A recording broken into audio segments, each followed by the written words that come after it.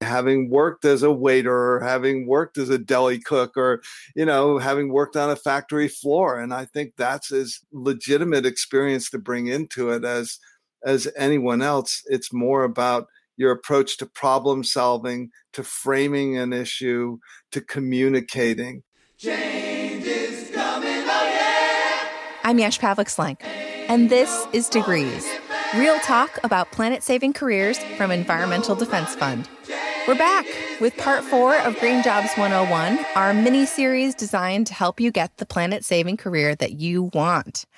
Today, John Davies of GreenBiz is back to help you figure out which certifications you might need. John's been tracking green careers for a decade now and has answers to all of your questions, like which certifications are actually worth the time, and what about the cost? Do you even need them anyway? And listen to the end to hear John's advice to a concerned job hunter. Hey, John, thanks so much for being back with us again. Thanks, Yash. In my job working with the Climate Corps program and our alumni network, I get this question all of the time. What sustainability certifications are worth it to help me stand out in the resume pile?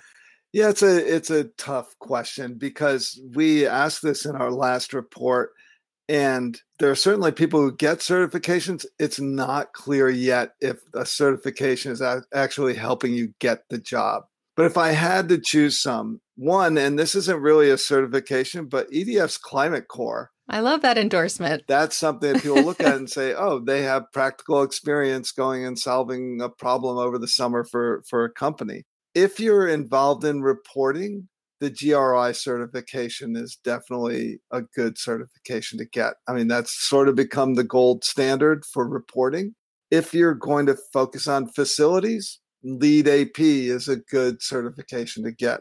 And, I think you can go down various functional roles and say, if you're going to do supply chain, the Association of Supply Chain Management, which used to be APIX, has a good certification around sustainability and supply chain. GARP has one for investor relations. But I caution people, this is not like being an actuary. It's not like, I take a test and I get to move up a grade in my job. It's not clear that certifications alone are going to get you that job.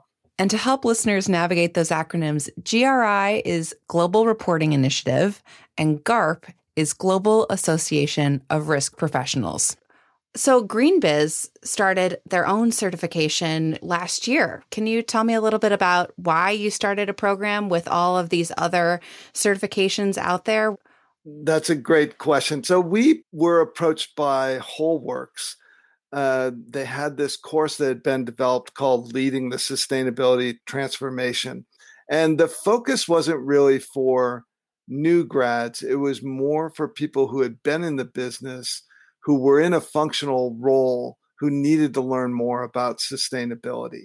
It's a 10-week course. There's definitely coursework that you do, but you're also involved in a simulation where there's a bioproducts company in Uruguay that you are part of a team running. And so 8 of the cohort are in various roles, EHS, that's environmental health and safety, sales and marketing, forestry management. And then one person acts as the mayor and another person acts as an NGO. And you have to achieve a triple bottom line balance in this very sophisticated simulation. So around week 3 or 4, it gets really intense because you're trying to figure out, wait, we did these things and we didn't expect that this was going to happen, or a storm came and knocked out one of our production facilities. But you have to do all this and still stay under budget. So it's really to sort of have an intensive course for people who need to get involved in the sustainability conversation, but need some entry point. So we're seeing companies send people from procurement, from manufacturing, from sales and marketing, just to have them get up to speed at what this conversation is for these companies that are trying to transform. Well, and for listeners who were digging into that and absorbing that overview, John mentioned the triple bottom line, which is that synergy between prosperity, planet, and people. And so I imagine that the goal of this exercise is to really be looking from each person's vantage point for the opportunities to make their case and contributing to that triple bottom line of success where everybody wins and everybody has an incentive to participate and accelerate these solutions. Is that right? That is correct. And it's interesting because you have all sorts of things of, should I build this road that's going to go outside of the town with all of our products? And so it's not going to interrupt traffic, but it's going to cost me a lot of money to build that road. You have decisions like that you're making in this simulation that make people really think about what's the impact on the community? What's the impact on the environment? What do we invest in education? What do we invest in certification programs for our forestry management? Yeah, it's a lot of fun. Sounds like a lot of fun and another excellent opportunity for people who want more tangible, practical experience thinking through real-world scenarios. Well, to close, John, I want to play devil's advocate in the conversation of sustainability certifications. Getting a certification seems to be something that is truly available to those who have a lot of privileges. They may have to take time off from their jobs to get it, or they have the funds as individuals, or they're fortunate enough to work for a company who offers it as a benefit. It certainly keeps certifications at bay or out of reach for populations that are underprivileged. What do you say to those people who don't have this kind of privilege? I would say that it's not what's going to prevent you from getting a job. That the certification in and of itself is not how people are hiring. I mean, certainly if you're an architect, you have to be a certified architect, right? But in sustainability, that's not the baseline for getting hired. So I think they should take solace in the knowledge that if there's a certification that's required, say you come in and as an analyst at a company, if they're going to be doing the GRI, they're going to send you to GRI certification. But they're not going to be looking for you to have already been certified in GRI for an entry-level position. Phew, that must be a huge relief to some of our listeners, but definitely worthy to keep thinking about as folks grow in their career and in their specialties. Now it's time for our Dear Abby of Sustainability Job Seekers. We should just call it Dear John. Today's question comes from a listener who prefers to remain anonymous. They wrote, lots of leadership roles in social impact jobs seem to be coming from Ivy League pipelines. So true. What could be the reason behind this correlation, and how can someone who didn't get into a high-profile university be competitive in these jobs? Dear John, what do you say?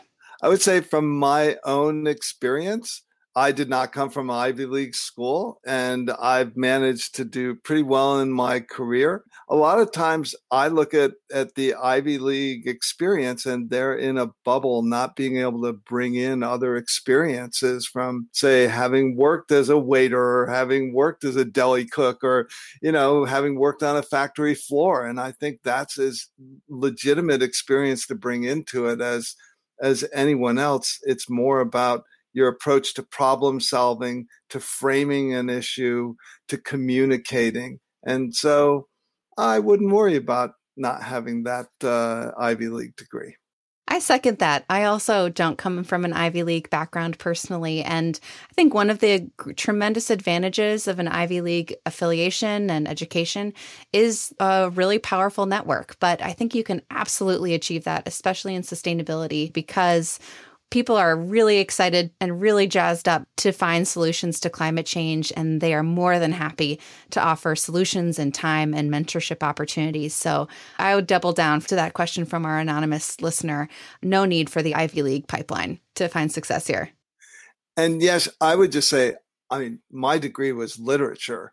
And so I also think people get hung up on what degree they need to have in order to enter into a sustainability role. And I think humanities is a great entryway in because you're taught how to think. So I think it's important to not limit yourself just because of what your major was or what school you went to. And that's it for today's show. A huge thank you to John Davies. If you missed our 2 earlier conversations about growth in sustainability jobs and salaries, go back now and take a listen.